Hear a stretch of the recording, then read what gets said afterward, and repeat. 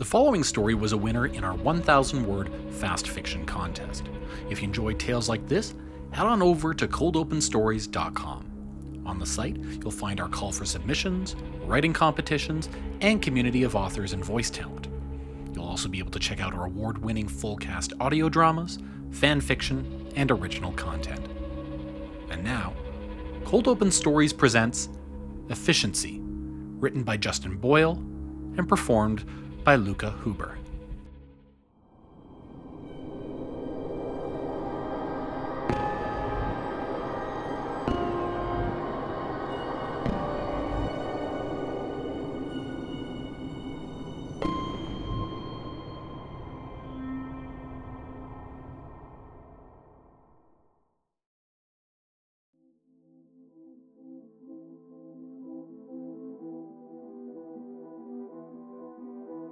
Nathaniel hesitated before loading the shotgun. The shell was one of engineer Abimelech's personal creations. It housed an inverted cone of Vectordet behind a copper plate, which inverted into a molten slug upon detonation. A shaped charge projectile, able to punch through a half-inch of ceramite.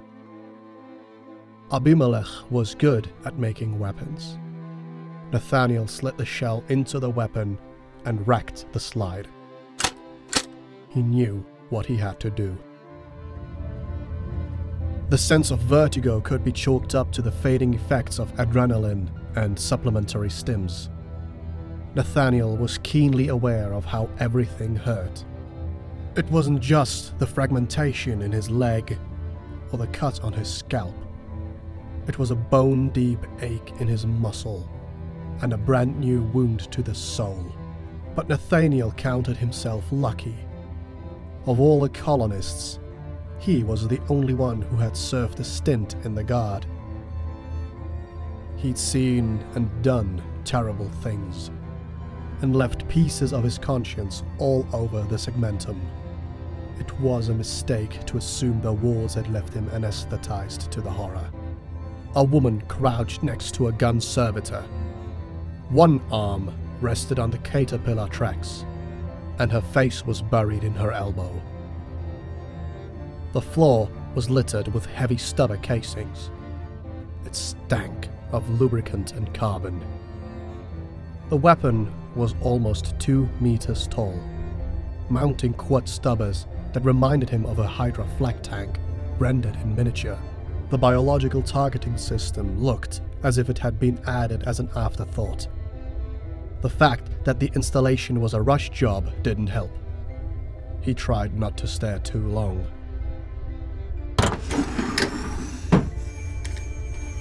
The Ancient Seer was waiting. The command throne was a mess of wires and pipes, much like the occupant. If Abimelech felt any undeserved satisfaction, Nathaniel couldn't see it. The brick-red robes and thorough augmentation concealed most of his ugly face. It was impossible to tell precisely what Abimelech was doing. The screens surrounding the throne displayed gibberish patterns of machine code that Nathaniel could not decipher. The Ancient Seer did not move, with the exception of his mechanical third arm, that occasionally adjusted the dials. A servo skull drifted to within a foot of Nathaniel's face and studied him for a moment.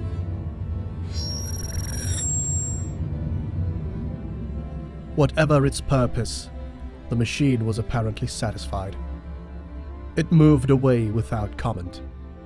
Nathaniel felt a sudden hatred for the thing that he had never felt before. The damn things were common as rats, especially around tech priests. And usually Nathaniel would have ignored it completely, but now it made his heart burn with contempt. "Speak," Abimelech prompted. He did not look up from his work, whatever it was. The voice was a flat, mechanical buzz that lacked any inflection and originated from the right shoulder, rather than the throat. "It's over," Nathaniel said. "I know this," The mechanical arm moved to a new dial and rotated it slightly. Hostile forces have been routed and withdrawn to 18 kilometers. I estimate 37% casualties among the hostiles, when compared to 14% casualties among defenders.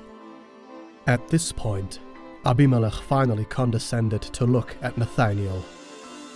He was a mechanical cyclops, with a mask of Rococo pattern bronze surrounding a single green optic lens, centered directly over the bridge of his nose. An ornamented gorget concealed most of his lower face. Nathaniel had seen the engine seer often enough to know that he had no lower jaw, but rather a mass of wires and tubes piped directly into a neck hole that he hesitated to call a mouth. The colonists performed above expectations. Abimelech continued. Combat efficiency and responsiveness were far below standard for regular military forces, but nonetheless above that expected of disorganized militia. But the servitors, Nathaniel said, angry that Abimelech would so blatantly ignore the proverbial Hierophant in the room. Also performed above expectations. The ancient seer interrupted. Now he rose from his throne, cables snaking across the deck and disappearing beneath his robes. He stood straight, with his back unnaturally erect, looking down on the peasant before him. Nathaniel couldn't help but feel a little intimidated. But he knew how to handle fear, and at that moment he was too pissed off to care. Combat servitors displayed acquisition speed and synaptic alacrity 21% above baseline. This is almost certainly due to the donor subject's heightened reaction and improved visual acuity. I estimate the servitors were responsible for 78% of all hostile casualties. It is safe to say we would not have survived the encounter without them. Abimelech began to turn back towards his apparatus, but he hesitated as if he forgot something. The tortured face turned back to Nathaniel and regarded him for a moment. The single optic lens made a scraping sound as it refocused. You should be proud, Abimelech said. At that, Nathaniel raised the shotgun and put a shaped charge penetrator straight through Abimelech's eye. It was a practiced and fluid movement, honed to the point of instinct by hours of drills and bloodshed across a half-dozen battlefields. The gunshot in the confined space was deafening. He could hear nothing past the squeal of tinnitus. Abimelech stiffened, but did not fall. Without his inputs, the augmatic limbs just locked in place, turning him into a flesh and bronze statue. Nathaniel pumped the shotgun and ejected the spent shell onto the floor. Heartless son of a bitch. He shouldn't have used the children.